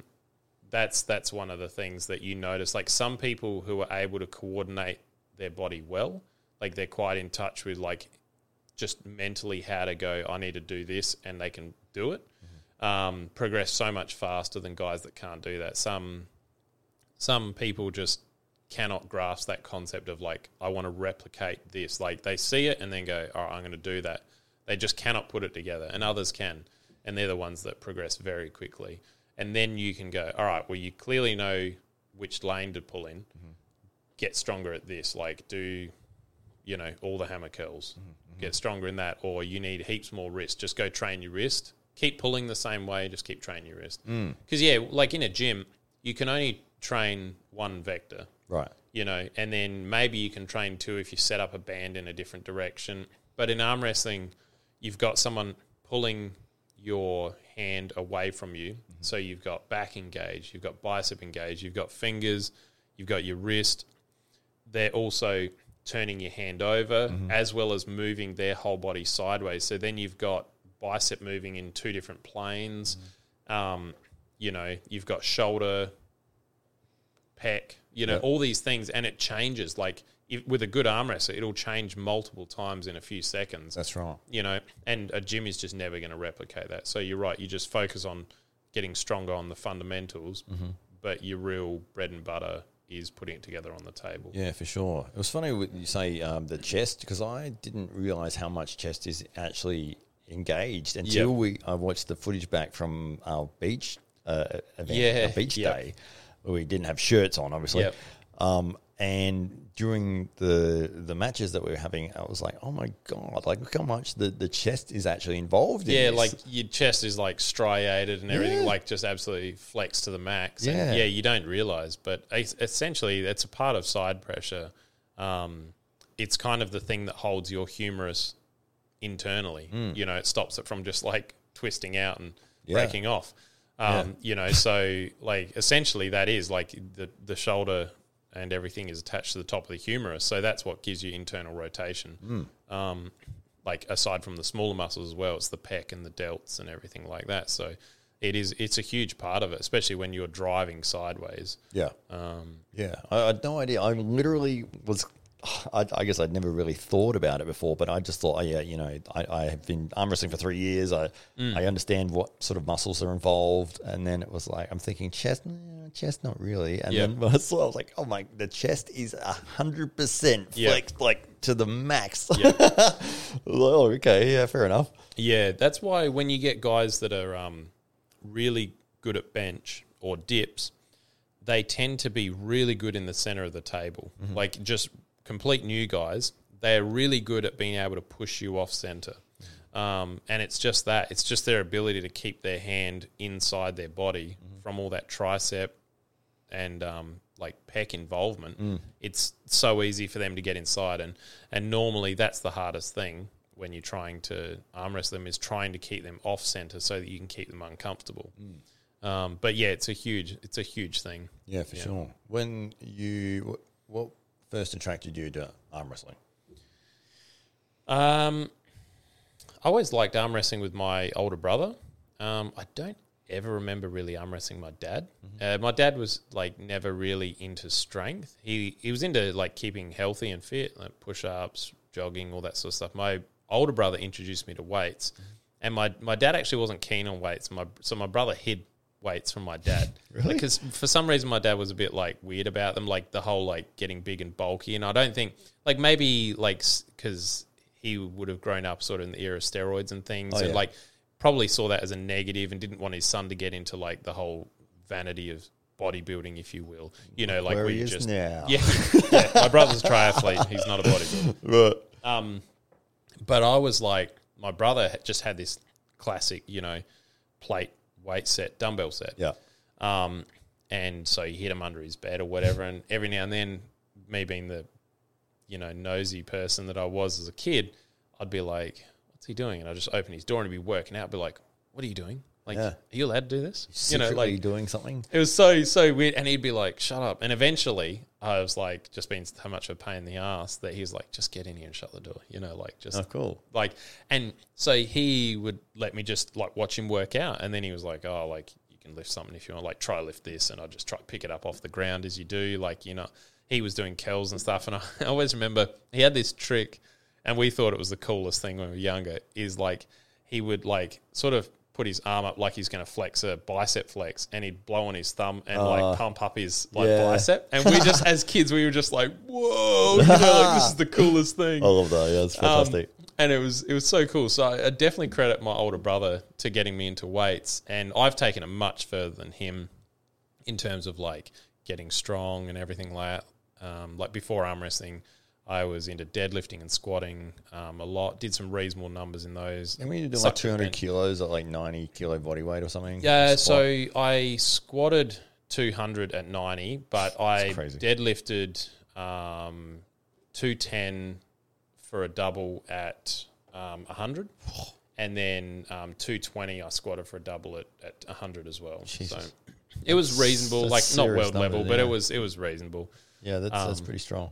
Yeah, so, and then, obviously found arm wrestling and got into that. But how did you find arm wrestling? So I was training fairly hard at the time, just deadlift, squats, bench, just like sort of decent gym stuff, compound lifts and things. Went to the Adelaide Fitness Expo with a mate, and I think we'd heard prior to going there was going to be some arm wrestling, and we were like, oh, like, that's cool, like arm wrestling. Is this when? Yeah, is this a thing? And so we went there, and then we get there, walking around the fitness thing, we found the arm wrestling, and we were like, oh, let's have a go. And then it was going to be like $50-$60 to compete. Right. And I hadn't planned to spend any money. Like, we were just going there, whatever. I'd already paid tickets to get in. Yeah. And I was like, oh, no, don't worry about it. And then this guy comes over, he goes, what if I can get you in for free? Wow. And I was like, oh, man. Yeah. Like, let's do it.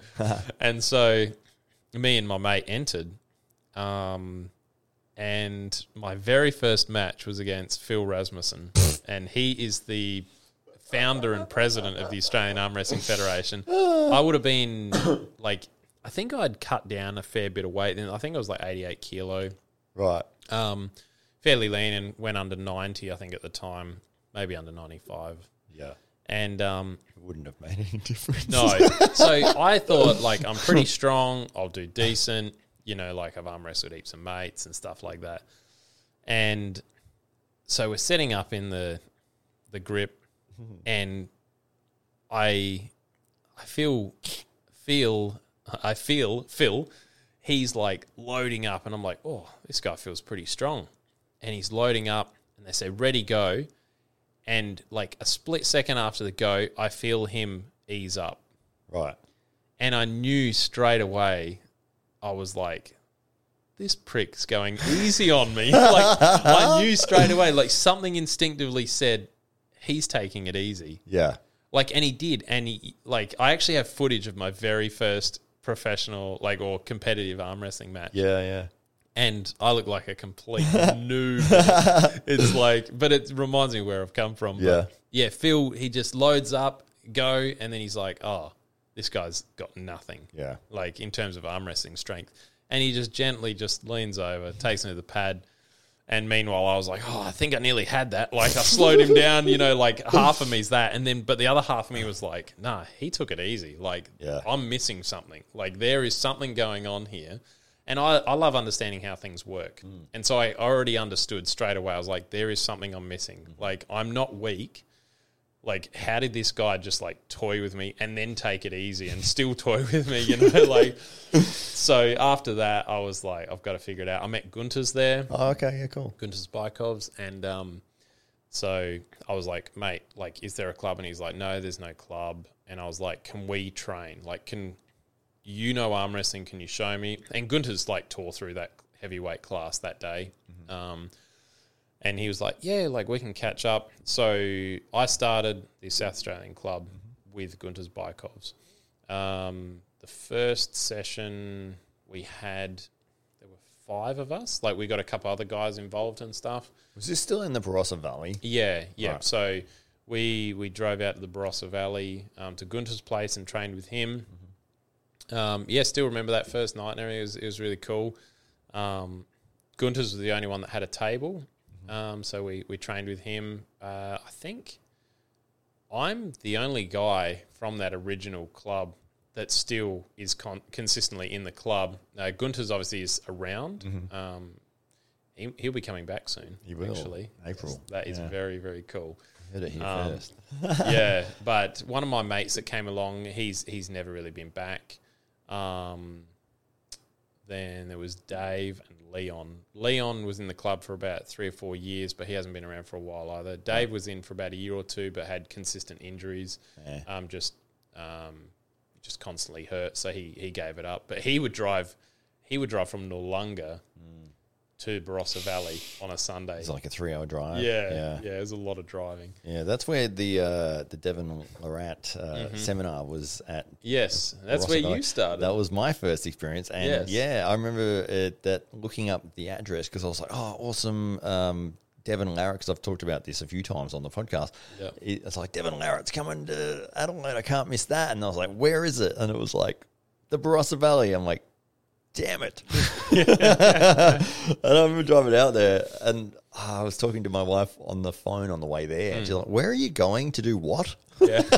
You're like, I'm going to hold men's hands, all right? Yeah. And I was like, I'm going somewhere way away in the distance, like in the hours driving She's like, away. mate, if you're going to leave me, just say it. Yeah, to do something I'm sort of driving for interested 3 in. hours to hold men's hands, men that I've never met. Yeah.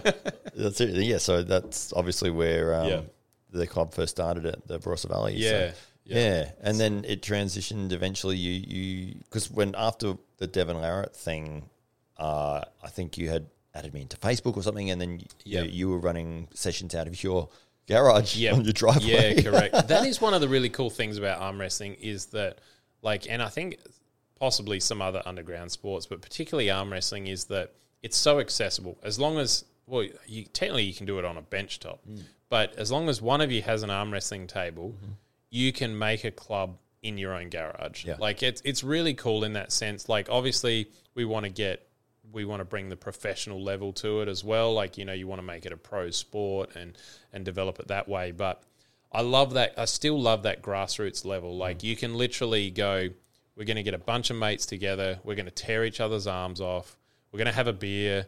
We're going to have a barbecue. And then we'll arm wrestle till we, like, literally our arms can't move anymore. Then we're going to spend the next 5 days at work in so much pain, and we're going to do it again next week. Yeah. You know, and I love that about it. You know, it's just, there's something real cool about that grassroots. Yeah. Like, it's such an integral part of, like, the sport, you know, That's right. as well as the top level where you don't arm wrestle anyone for 3 or 4 months and you're just training and training and training for one specific opponent, which is an awesome part as well.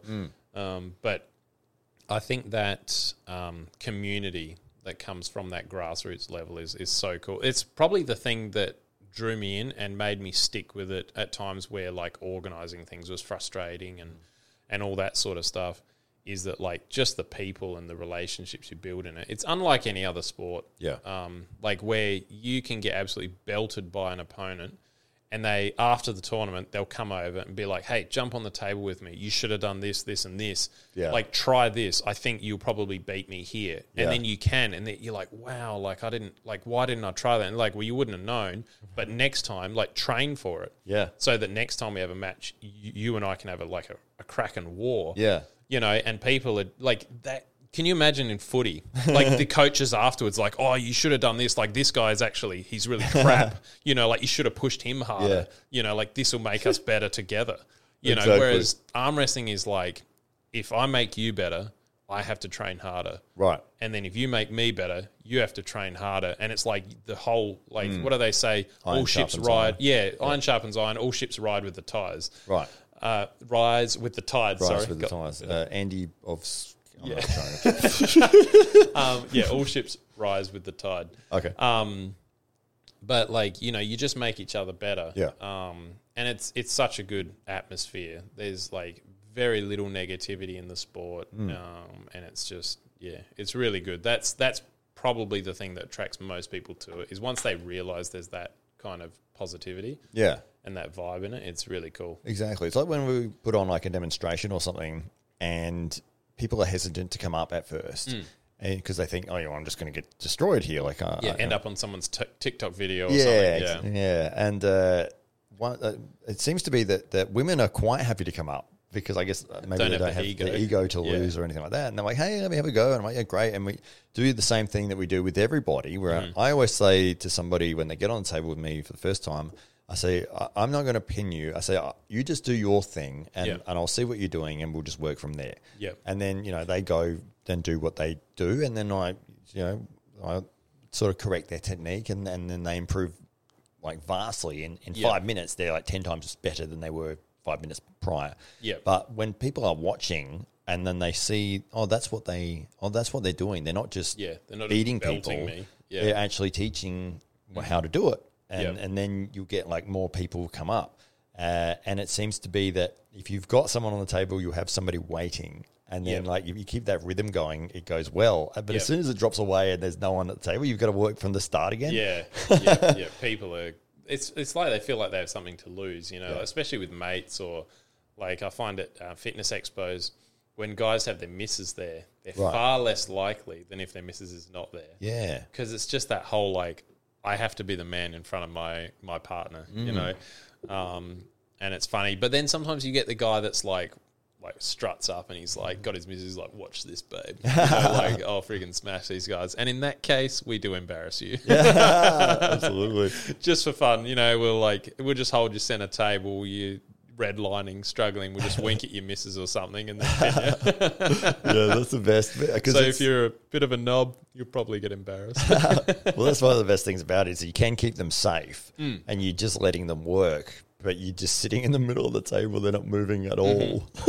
And they're giving it 100% and you're very casually chatting to somebody else. Yeah, you're like looking for your bottle of water somewhere you've left around and that's right. Where is it? That's right. Yeah. And you can make them realize without hurting them and injuring them that, hey, there is levels to this and I haven't trained 8 years to get beaten by just like anybody.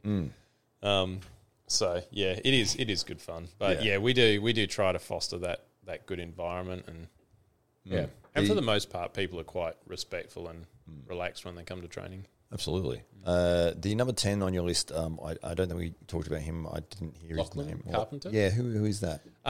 So he trains out of the Sydney club. Okay.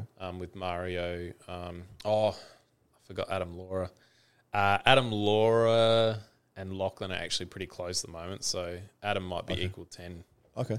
Yeah. What are they skill set wise? Adam is very much a hook puller. He can top roll as well, but he loves like going into a hook and having a war. I think Lachlan's probably more top roller, but he's a big, strong dude. Like his bench is nuts as well in terms of like sort of low elite level bench. Like it's pretty good. We did say Marcus Atiri and then we forgot about him. Yeah, Marcus, I'm not sure. Like he's close. Like he's around that top 10. But he doesn't really train for it that much. So it really depends on the day. Like guys like that can be real hit and miss. If you're not training hard and chasing that spot, guys that rely on just naturally being good at stuff, you can be hit and miss. Like some days you'll tear through everyone and then other days you're just not in the right zone and you don't do it well. So yeah, I'd say based off that, Like I'd probably only really put guys in the top 10 that are training for it. Right. Really. Yeah, fair enough. But Marcus is right near that level. Did you put Guntis in the top 10? No. No, he didn't. No, I didn't. No. Oh, well, what did I say? I said he'd be around the 7, 8. Yeah. Like mark, even without training. Yeah. But he has trained. Like he's dedicated 15 years I know, of training to arm wrestling. He doesn't train now, but he's competed at Europeans and Worlds and stuff multiple times. Yeah. And he's placed at Worlds, like on the podium. So What's your goals in arm wrestling? it used to be probably in the first 4 years, I wanted to be probably naively. I wanted to be number one, like just In overall. Australia or Nah, in the world? like just world. Wow. And then, but definitely in Australia. But then slowly I've realised, like over the years, like I've got a family and other goals and stuff that won't, like I prioritise them over sacrificing everything else to reach number one because I realise that's what it takes. So these days it's probably I'd like to be number one in Australia in my weight class, which I would consider under 90 kilo. Under 90s, yeah. Yeah, I walk around at 95, but for like nationals, I just lose a bit of weight and slip under 90. So yeah, probably, yeah. That would number one be in your Australia. ultimate. That's something that you would really aspire Something to that I get. can sacrifice for. You know, like it. I can achieve that. I think without giving up the things I care about. You know, What do you have to do to get there? do? Continue training consistently. Yep. Yeah, I think technically, I could be number one. You know, like I think technically I have what it takes. I just don't think I'm strong enough yet. Okay. So yeah, because a lot of the guys I used to arm wrestle that were 90 kilo are no longer 90 kilo. Right, Like they're all moved like up. 110 kilo now. Yeah. Like Andy, I would have considered Andy one of my main rivals, but at 110, 115 kilo or whatever he is now, it's a long way for him to come down to 90 kilo again. Yeah. So he's unlikely to come back there. Is Phil Rasmussen in that class? Rasmussen actually slips under 80 a lot of the Wow. time. Yeah, he walks about 84, 85. Yeah, right. So I'm not really sure. I would say Jordan would be number one under 90. Okay. Sam Burnett at all? Sam, How do you think you'd go in a match with him? it'd be a good match. Yeah. It'd be a good match. Sam's really come a long way. I would say in the last 12 months he's come a long way. Yep. Um, What do you think of the Burnett hook? Oh, the Queen's hook. He'll see this. He'll hate me for that. So good. It's good. It's ugly, but it's definitely effective. Right. I don't know. Like, I guess I'm a purist in the sense that like I love hook arm wrestling. Like, I top roll generally, and that suits my sort of lever length and everything. And when it comes to tournaments, like obviously the easier and quicker you can get through a tournament, the better you are for the finals, and then you can use the hook and stuff if you need to. If I could hook every match and be confident I can get through, like I would. Like I love that war. You know, like I mean, we had a Kraken match last Apex, in 2021, where it was I went in the heavyweights and you were in the heavyweights. I think it was the heavyweights, wasn't it? Yeah, yeah. And I was already gassed from pulling the other class, and I was just like, oh, what the heck? Let's just send it. You know, go inside and see what happens. And that was a cracking match. You know, fun, we were really close and that, and I love that. You know, that just sort of balls to the wall. Let's go. you know? Yeah. I call it match of the day. Yeah. Match of the year. Yeah. You're ringing. Sorry. Oh, you've ruined the whole. We have to start again from the top. Hello, everybody. There's no. Yeah. But no, I love that. I love hook matches. So I don't really like ugly moves like what Sam does. Okay. And his younger brother Josh. It's certainly not aesthetic in the way it looks. I can appreciate, like, at the end of the day, like, winning's winning, right? And that's what they feel, and that's what it is, you know. Like, at the end of the day, it doesn't matter how you win. If it's within the rules, then it's winning. Yeah, it's like Michael Todd. I mean, Yeah, correct. But I still want to win well. You know, I like scratching to win. isn't that interesting to me. Okay. You know, like if there's money on the line, sure. Right. You know, but if it's for pride, I don't want the guy to, I would rather almost lose in an absolute war, like straight up hook v hook, like just grind to the death than win like that. Does that make sense? Yeah, absolutely. I don't know. Like there's just something that, like there's something, if you're doing it for pride, you get the most pride out of winning like a man. Yeah, well, I mean, it's instead like of running. John Brzenk would take on opponents that were known for a strong hook, and he would beat them in a hook. Yeah, he would not even top roll him. He'd be like, "Where are you strongest? Let's go there." Yeah. You know, and there's something that is so like attractive about that in terms of like just like yes, like that dude is the man. You know, because you're not running. You're just like, let's go. Yeah. You know, and yeah, that's how I feel about arm wrestling. But if it comes to money or whatever, yeah, you do what it takes.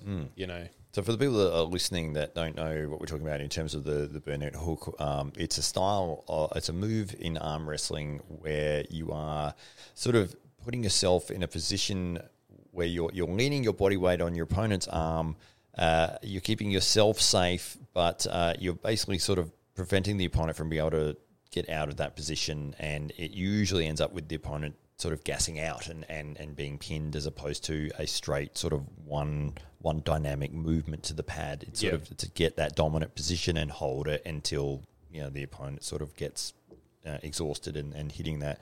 Yeah.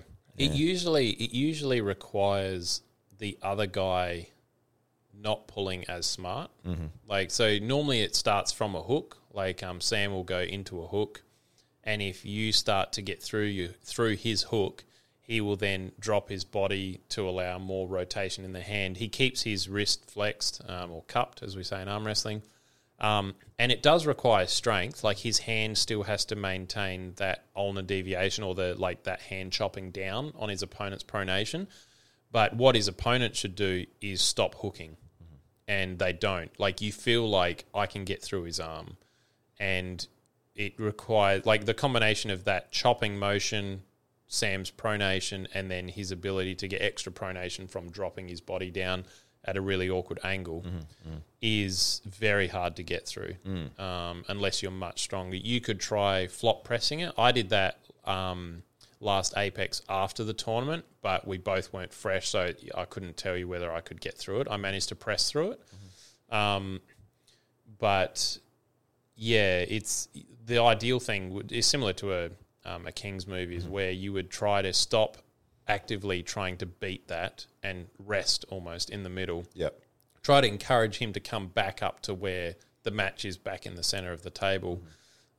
If you can top roll, get back out, you would try and do that because you burn yourself out at a much faster rate if it doesn't work. Yeah. Like he's not exerting a lot of arm pressure and you're redlining, your hands getting worked really hard. Your arm's getting tired. And we saw that with Taryn last year, where Taryn had a much stronger hook than Sam, went through him, Sam rolled into that hook King's move, and Taryn just kept grinding on it. And it took about 15 seconds before Taryn was gassed and he couldn't do anything. And then Sam just stood up and pinned him. So it's just one of those things. You got to be a bit smarter about the way you arm wrestle. It's a legal move. So, most of the time it's legal. There's been a few times where it hasn't been, but much of a muchness. If it doesn't get called, then it's legal. Yep. So yeah, it's props to Sam. Like it's a move he can do. I don't like it, but it doesn't really matter what I think. No, Sam can do whatever the heck he likes. So obviously the difference between the King's move, where you're keeping that pronation position that Michael Todd will be the sort of world champion at that move, and then the difference that they're implementing is the cupped wrist. Yeah. So with that, that's why we're calling the hook position. In the proper King's move, you will generally actually bend your wrist back the other way because it allows you to secure more pronation, and protects your pronation more. So yeah, if you're getting top rolled, you're able to roll out, give up all your wrist flexion and just basically commit 100% to pronation only. And that will generally, even someone who's top rolling will tend to lose their own wrist unless they take time and climb up higher and higher and then press. So Yeah, absolutely. Well, I think we've had quite a good chat, Yes, actually. it's been good. Yeah, for sure. Well, this man, as we said before, will be in action on Saturday at the Apex Sports Festival, the Real Arm Wrestling Cup. The forearms are on display. They will also be on display this Saturday at Norwood Oval. Tickets are still available at diamondbackfc.com. It is $65 entry, but that gives you entry to see 20 different combat sports that are happening all at once over the entire day. So there's all sorts of things happening. There's cage fighting, powerlifting, strongman, wrestling. Yep. I think there's a jiu-jitsu tournament. There's the medieval knights. There's Yes, arm wrestling. yeah, that's always good. That is. Yeah, that was crazy. I can believe that. So that is all taking place on Saturday. If you are interested, as I said before, diamondbackfc.com is the place to purchase tickets. We will see this man in action, and thank you very much for watching. This is the Daily Combat Podcast. Hollywood Matt Connolly, thank you again. You've been listening to the Daily Combat Podcast. Special thanks also go out to our main sponsor, Real Estate Agents Group. This company is growing to become one of South Australia's largest independent real estate groups. With their board of directors with over 100 years of collective real estate industry experience, Real is for real people, by real people. Check them out on Facebook under Real Estate Agents Group or visit their website urbanandruralsales.com.au. The Daily Combat Podcast is proudly brought to you by Dave Stockbridge, Isabella Rossitano, and Hollywood Matt Connolly. Make sure to give us a 5-star review, as this helps us to continue to promote combat sports in Australia and around the world. You can find out more information about the podcast at dailycombatnews.com. You can also follow us on all social media platforms, with full video episodes available on YouTube. Just search the Daily Combat Podcast. Thank you again for listening from all of us here at the Daily Combat Podcast team.